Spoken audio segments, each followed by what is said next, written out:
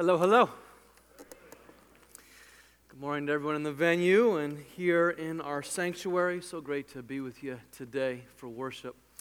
Thanks for joining us today. My name's Adrian, and as always, I'm one of the pastors here on staff. Grateful to help lead along with a great staff team here, and so grateful to be back with you today. Susie and I were gone last weekend as we visited her family in Oregon and had a nice visit, and grateful to be home. Grateful to be home with you, and grateful to be back in our series, God's Story, Our Story, as has already been noted this morning. Well, we are in this series, God's Story, Our Story, throughout the year, in which we look at the grand narrative of the Bible and a number of key episodes, a number of key chapters along the way that lead us to understand the Scriptures a little bit more for ourselves, with this belief that we strongly hold: you can understand the Bible for yourself. You can read the Bible for yourself. You can get much out of the Bible for yourself. And hopefully here on Sunday mornings, we can provide an appetizer for you that helps you feel like you can get into it on your own. And we have a reading plan that gets us through large portions of the Scriptures, not all the Bible, but large portions out at the information table. And that takes us through each week with reading plans that correspond to the given week's message. I pray that you would stick with me here this morning, as we will get into a lot of history today. There's a lot of history into today's message. We look at God's story, and there's intensely relevant applications to our story, which I believe you'll be rewarded by if you are willing to stick with me. Are you willing? Amen, I hear. Thank you so much. Let's pray and we'll jump in. Father in heaven, we do thank you for your story as written on the pages of Holy Scripture. We thank you, God, that this is not just ancient history for Solomon and David and all the others that we're learning about, but this is also our story. Because these stories were written down, as the Scriptures say, for our instruction, that we would be challenged and encouraged and built up in every good work that we have before us today and this week. And God, we bring in a variety of challenges today. Amongst people in this room and in the venue, there is no doubt relational heartache. Amongst people in this room and in the venue, there is no doubt physical heartache, physical ailments of different kinds. Among people in this room and in the venue, there is no doubt a variety of distractions that would prevent us from hearing anything from your word today.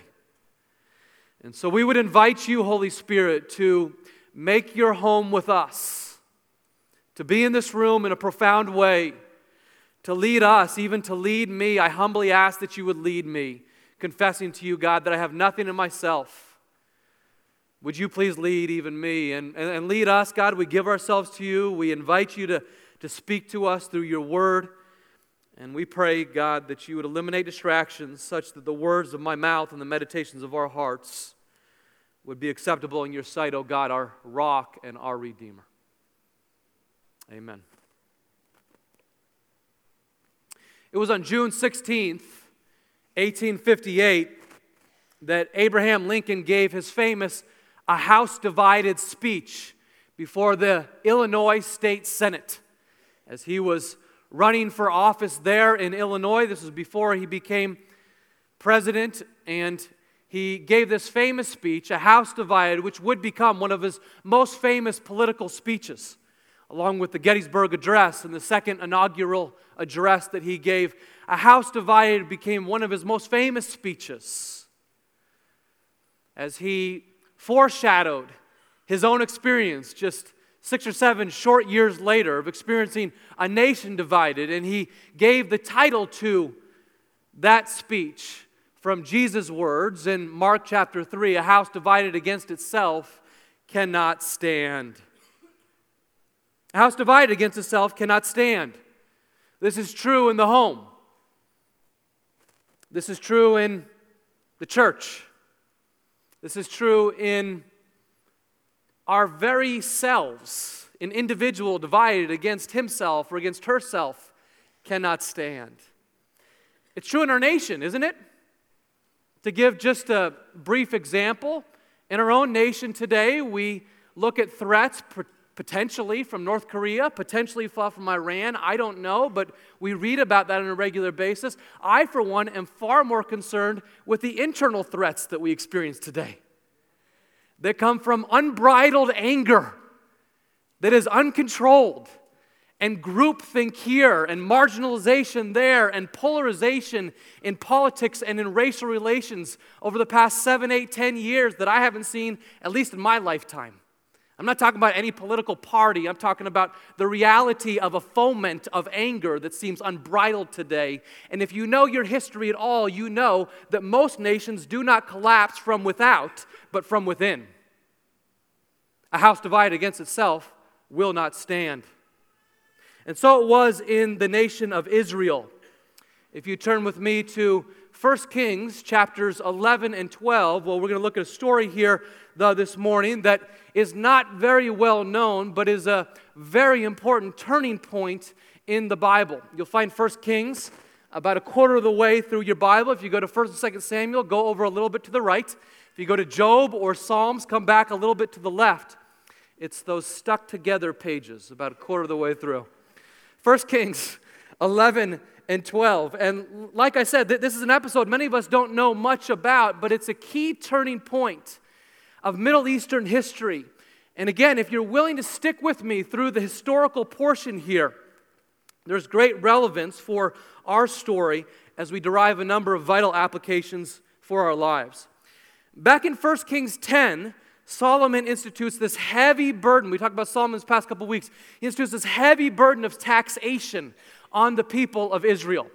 And he has conscripted a heavy burden of grueling labor on the people of Israel, both to the north and to the south. Labor and taxation like they had never seen before. And he wants to build for himself bigger buildings and more massive ships.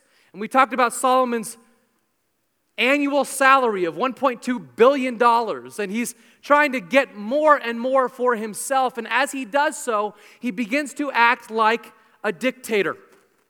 And one of his chiefs is a man named Jeroboam. And Jeroboam rebels against Solomon, and he tends to become king over the northern tribes of Israel. And Solomon, of course, ain't having that. So he tries to kill Jeroboam, at which point Jeroboam flees from the north of Israel all the way down to Egypt. And he finds safe harbor, ironically, in Egypt. And he has safety there until Solomon dies, and then a prophet comes to Jeroboam and says, you can come back to your homeland. Indeed, God is going to make you a king in Israel. And he gets to be a king of the 10 northern tribes of Israel, but God reserves the 2 southern tribes of Israel, 2 names, Judah and Benjamin, for Solomon's son, Rehoboam. And he does that not because of Solomon. Solomon was an unfaithful king, but he does it for the sake of Solomon's father, David. So the covenant that God instituted through David, he promises to always have a king on the throne of David. And he does so, and ultimately that's fulfilled in Jesus. That's another message for another day. But the successor, the succession to the throne here is Rehoboam to the south. You getting all this? There'll be a quiz on these names immediately after this worship service. So Solomon dies, and Jeroboam is the new king over the northern tribes. And he goes to Rehoboam in the south, and he says, let's make a peace treaty. Let's relieve this heavy burden of taxation on the people that your father implemented. Let's reduce this conscripted labor on the people. Let's make things right.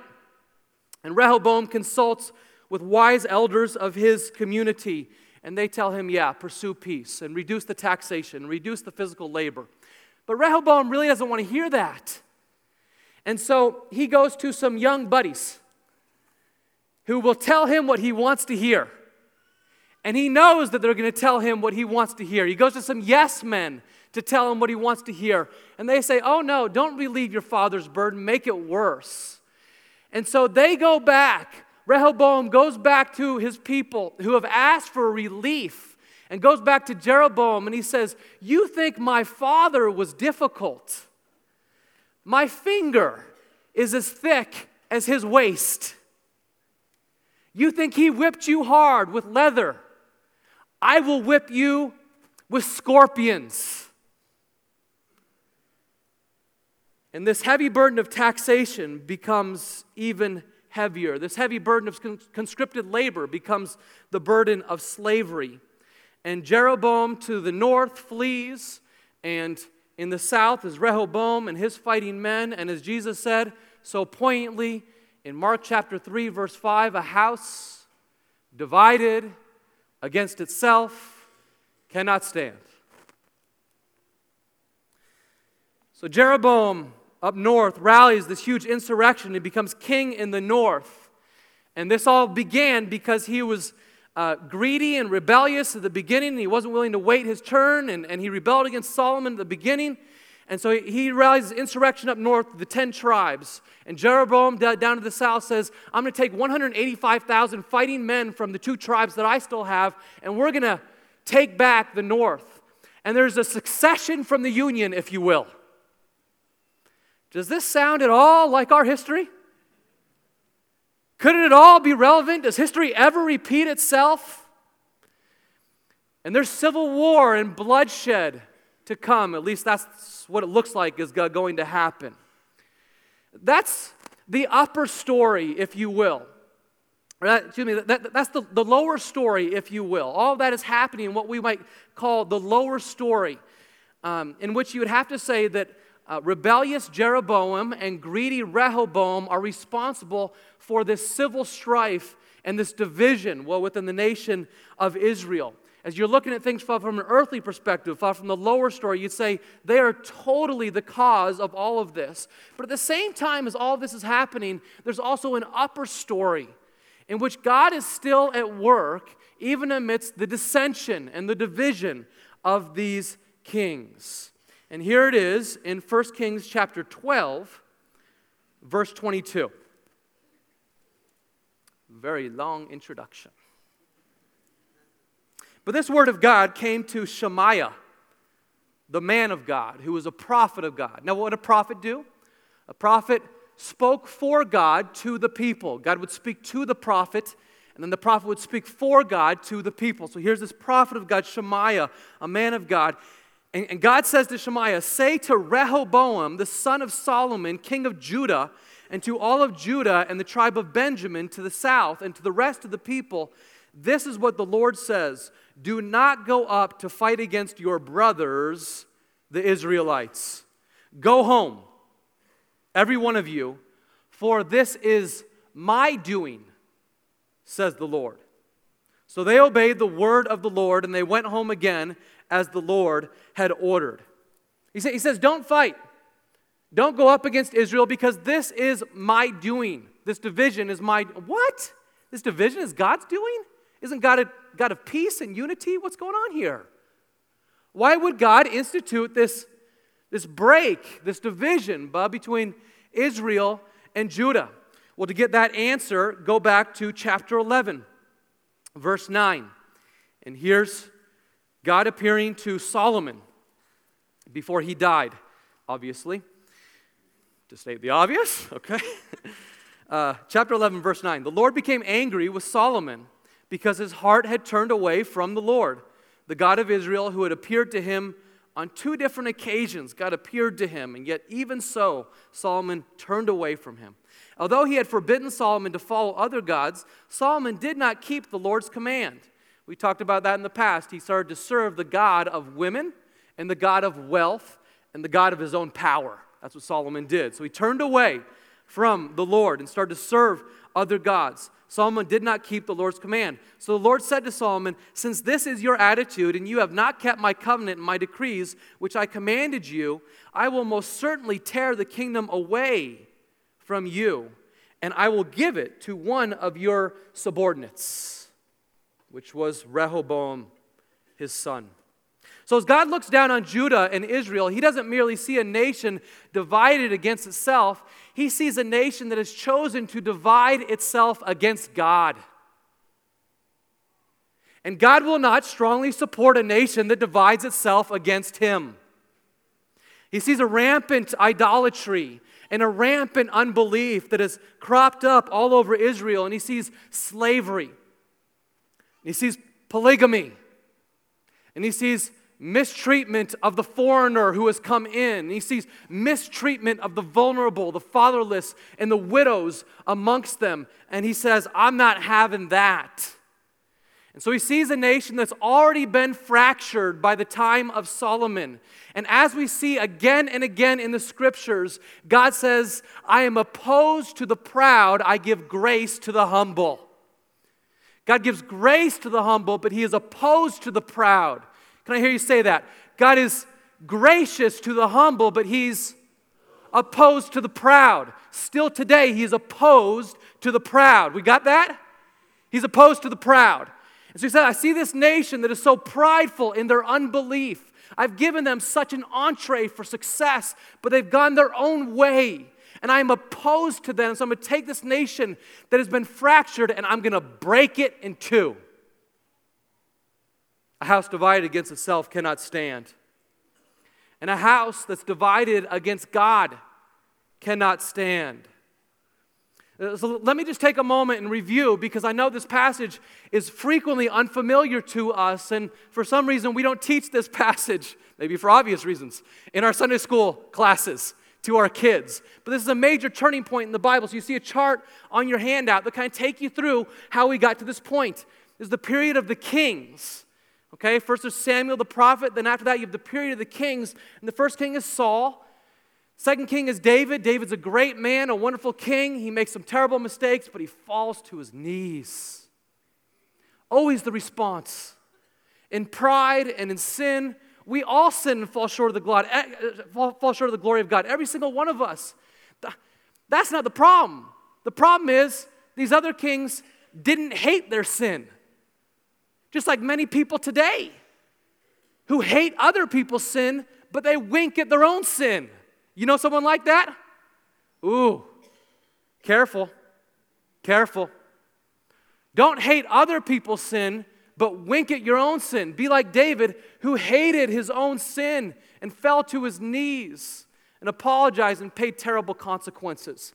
Then after David, you have Solomon. And by 930 BC, the kingdom of Israel has become fractured under Solomon's leadership, and God breaks it, and it becomes these two kingdoms. And from here on out in the Old Testament, all the way to the point of Ezra and Nehemiah, the rest of the Old Testament to the point of Ezra and Nehemiah, all of the prophets, all of Chronicles, all of the rest of 1st and 2nd Kings is this: two divided kingdoms, in which this beautiful nation is torn asunder because of their own sin. And to the south, you have a nation that's called Judah, that's led first by Rehoboam.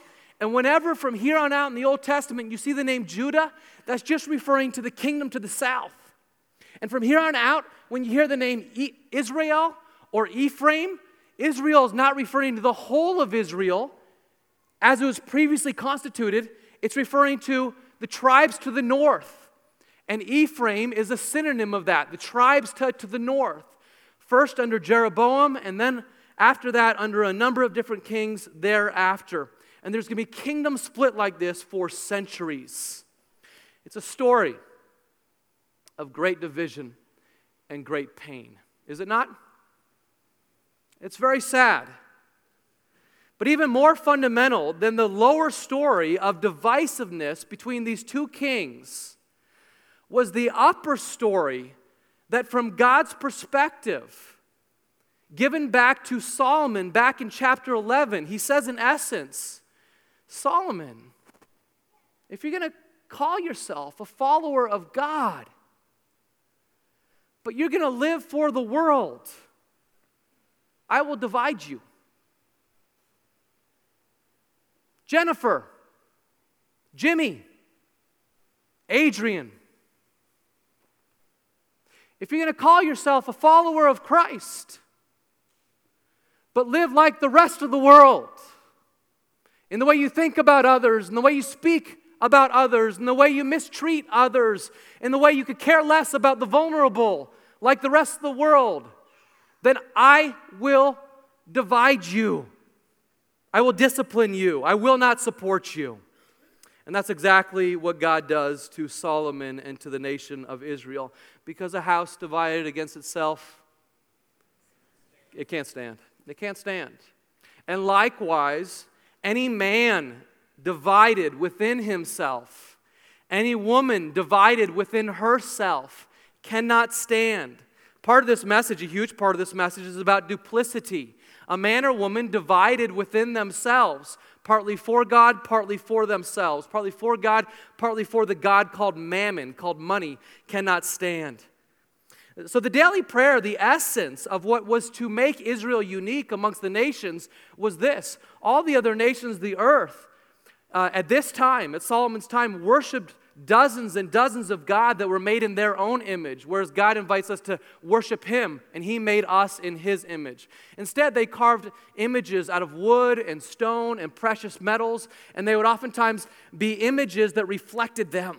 So who are they worshiping there? They're worshiping themselves. Or they're worshiping these little idols that they make, or sometimes they would worship the earth. Because the truth is, we're all going to worship something. And what was to make Israel unique was this prayer that came out of the first commandment. Love the Lord your God with all of your heart, soul, mind, and strength. Hear, O Israel, the Lord our God, the Lord is one. And this was the daily prayer of the Israelites. Still today amongst Orthodox Jews, this is their daily prayer. Hear, O Israel, the Lord our God, the Lord is one. Love Him with all of your heart, soul, mind, and strength. As it said in the Ten Commandments, the very first commandment, Deuteronomy 5, I am the Lord your God, who brought you out of Egypt, out of the land of slavery. You shall have no other gods before me.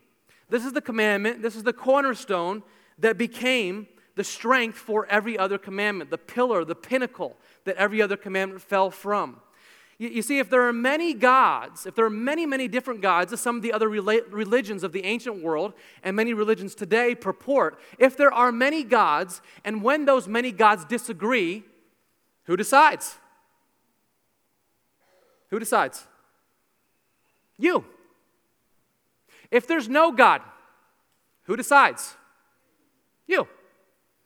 If I am God, as some religions of the world purport, as Buddhism, for example, would say, if I am God, who decides? Okay, it's one way or the other. It's either I will follow Yahweh, I will follow the one who alone is God, or ultimately I will make my own decisions for myself. And if we make our own decisions for ourselves, if we act as the sole authority for our lives, then indeed everything is permitted.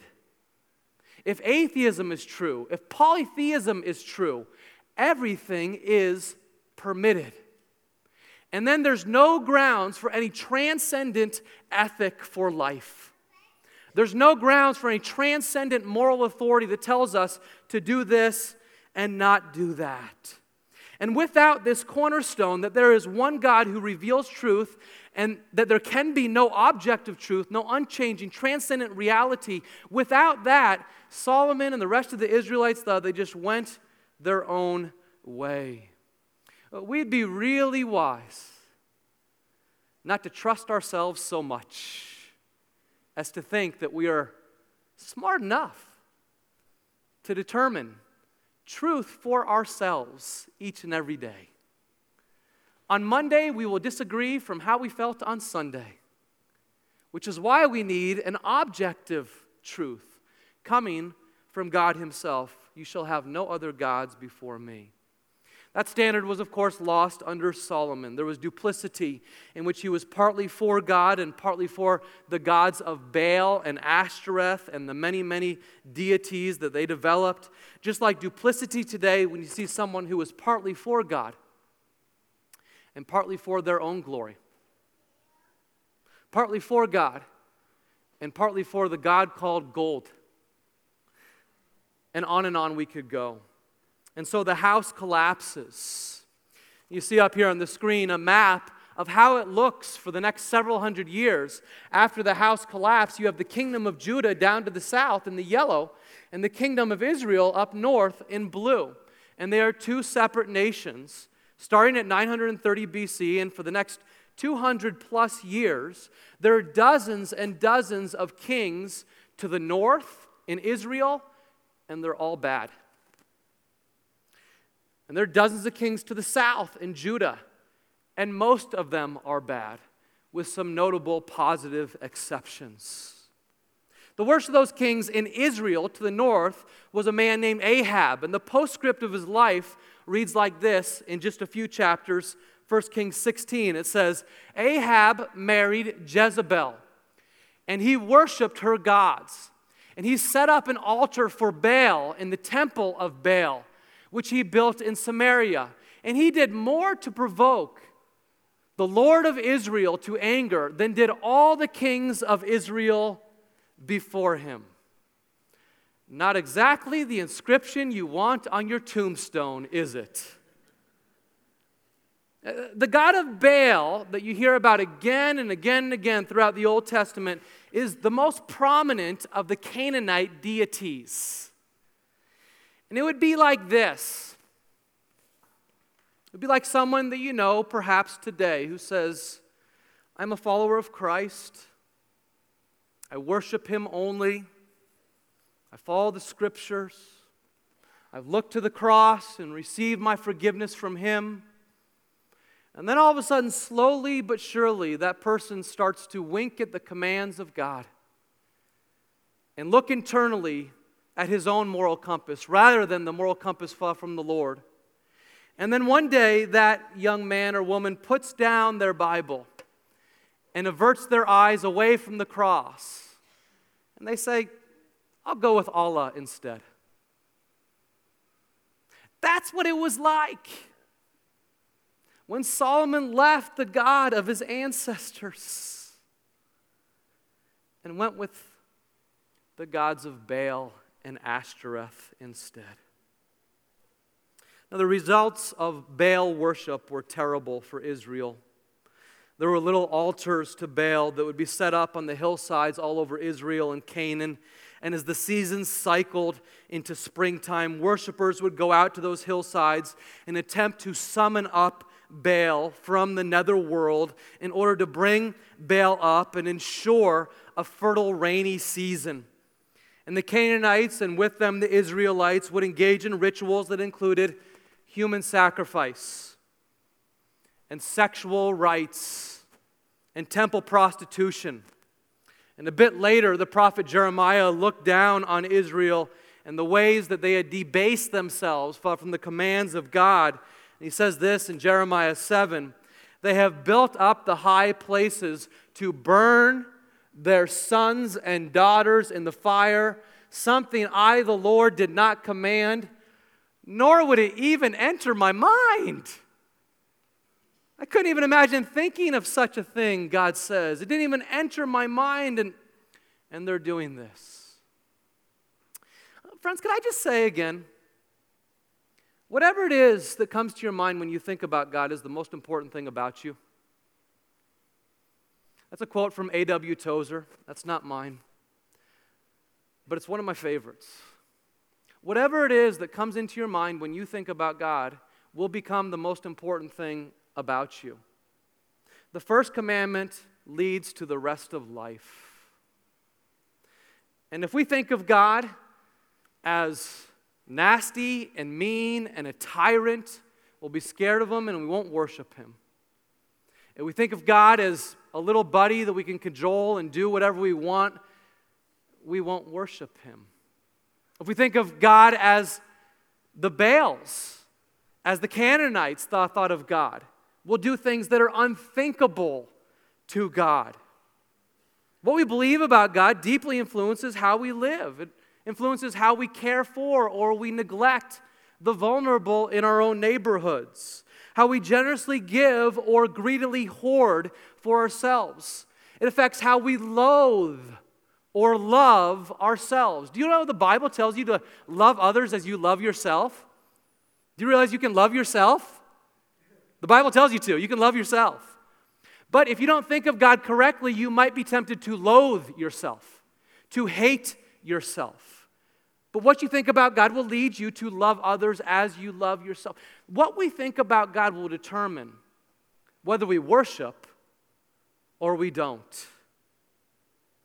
So first Solomon permitted this kind of false worship in his own house.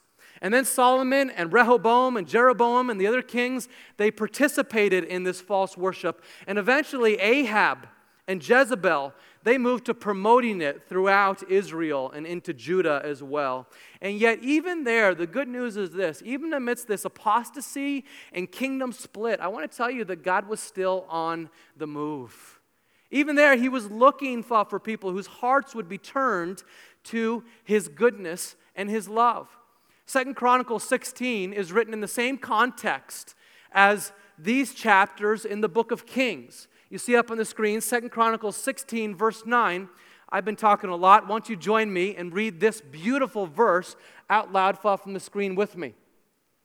The eyes of the Lord move to and fro throughout the earth, that he may strongly support those whose heart is completely his. Isn't that beautiful? Still today. It was true in 900 BC, and almost 3,000 years later, it's still true today. The eyes of the Lord look to and fro throughout the earth. The eyes of the Lord look to and fro throughout this room. The eyes of the Lord would look to and fro throughout the venue to determine whose hearts are fully committed to him, that he might support them and raise them up and give them strength. Wherever you are today, if you look up to God and you say, God, you are my creator, you're my sustainer when I'm weak, you're my redeemer when I'm sinful, you cast away shame and guilt when I have failed other people. God, I give myself to you. If you have given it all to me through Jesus on the cross, the only natural response would be for me to give it back to you. And he says, oh, I will support that. I'll support that. God will support you if you say, I am for you no matter what my friends or my family might do. God is looking to support those whose hearts are for him, who would reciprocate his love, that he gives his love, and we reciprocate it back to him. First he loves, we love in response. God supports those who stand for him. Well, let me just close out this message with giving 2 words of application. If God supports those who stand for him, it begs the question, how do we stand for him? And I think, at least from this passage, this episode of the Bible, there's 2 key words that come to mind for me today. One is integrity, and the other one is unity. Integrity goes like this: am I the same person at church as I am in the neighborhood? Am I the same person at church as I am around the water cooler on Monday morning when the gossip mill gets going? Am I the same person at church as I am on Friday night when all my friends are going out getting drunk? Am I the same person at church on Sunday morning as I am midweek when I have an opportunity to judge other people? With the same measure that you judge other people, God says, so you will be judged. Am I the same person? Now, the word integrity comes from the word integer. An integer, for those of you who remember this simple math, is a whole number as compared with a fraction. And truth is, many people today become fractions. They become duplicitous people who are fractions of a people here, fractions of people there. But what God wants to make us is people of integrity. He wants to make us integers who are whole people, who are single-minded whole people, who are the same people on Monday as we are on Sunday. And God supports those whose hearts are completely his, who are living with integrity. I think of an 18-year-old recent high school graduate in our church by the name of Emma Weiss. She's smart and athletic and she's kind, and she refused in her high school years to be pigeonholed by any clique at her local high school. And if her high school is anything like mine was, it was full of cliques. And she refused to be pigeonholed, and she found a way that I'm going to hang out with the theater buffs, and I'm going to hang out with the athletes, and I'm going to hang out with the musicians, and I'm going to hang out with the loners too. And guess what? I might be isolated by some group, and I might not have the closest friends because I choose not to be a part of any clique. But she said, I'm going to love God and serve my classmates no matter what anyone else thinks of me. Wow. And that meant that sometimes she was isolated. But she told me last week as I was talking with her about this, that it was worth it. Because she would rather be an integer. She would rather be a whole person with everyone than be a duplicitous fraction with anyone. Young woman, lead us.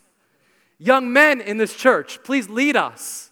Because this is what we all long for deep down inside, isn't it? To be the same person no matter where we go, to be whole, to admit to our struggles, whatever they might be, and to realize that no one else has it all put together either. But I can be authentic, I can be a person of integrity with whatever I am wrestling with. Can I please get an amen in this room?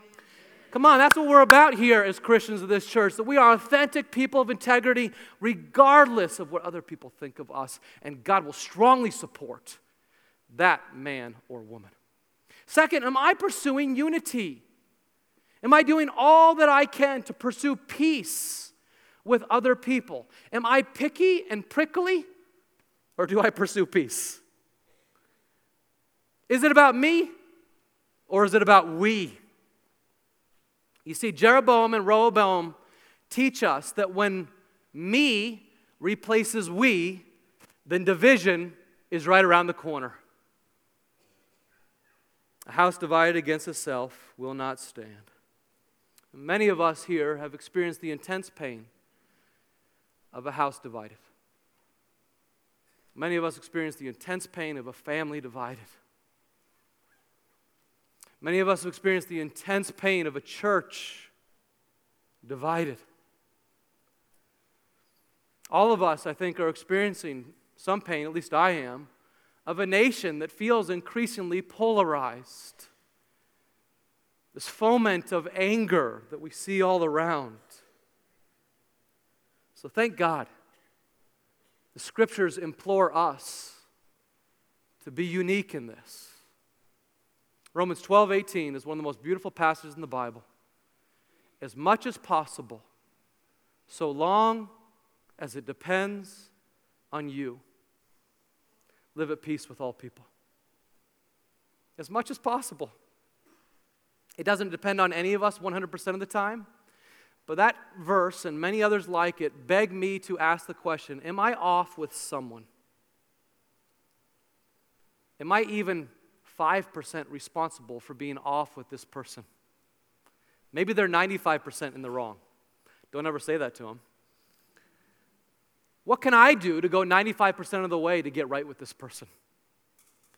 Because as much as possible, people of God, so long as it depends on you, live at peace with all people. Paul said this was so important that he made it his goal to pursue the bond of peace through the unity of the Spirit of God. Why? Why is that so important to Paul? Because peace is central to the gospel of Christ. Peacefulness in relationships is central to the gospel of Christ. In just a moment, we're going to celebrate communion. And in communion, well, we remember that God came from heaven to earth through Jesus. And Jesus came to produce peace for us with God when we were at one time separated from God. Isn't that so? And because we would have peace with God when we were separated with God, then the result is He would have us be peacemakers who go out of our way to make peace with others on the horizontal plane. This turning point in the Bible teaches us these two words. God will not stand with the man or woman who is divided within him or herself. Are you divided today? Choose integrity, and God will support you. And it teaches us that God will not stand with those who are divisive, who seek disunity. A house divided against itself will not stand. Are you at war with someone? Seek peace. The eyes of the Lord look to and fro throughout the earth and across this room, that He might strongly support those whose hearts are fully His. So, Father, we admit that we need your help with this. As we come to you in prayer now, we confess that we want to be people of integrity, but it's very difficult for us. We all fail in many ways, and we need your forgiveness. We confess that we want to be people who pursue peace and pursue unity with others, but it's very, very difficult for us because we've been hurt. And some of us can think of people right now who have hurt us. And so we ask for your help. Would you help us, oh God, to pursue peace while there is yet time? I thank you, God, for the incredible relevance of this story. It's a sad, sorry example from the nation of Israel's history, a people that was given so much, a people that was compelled to bless others, but chose instead to hoard what they were giving, and they lost it all. So, Father, would you work in us and remind us even today that this is not just a story of history, but this can be our story as well. What is it that you need to work in us, that you would strongly support us, that our hearts would be totally, completely given unto you? It's through Christ we pray this morning. Amen and amen.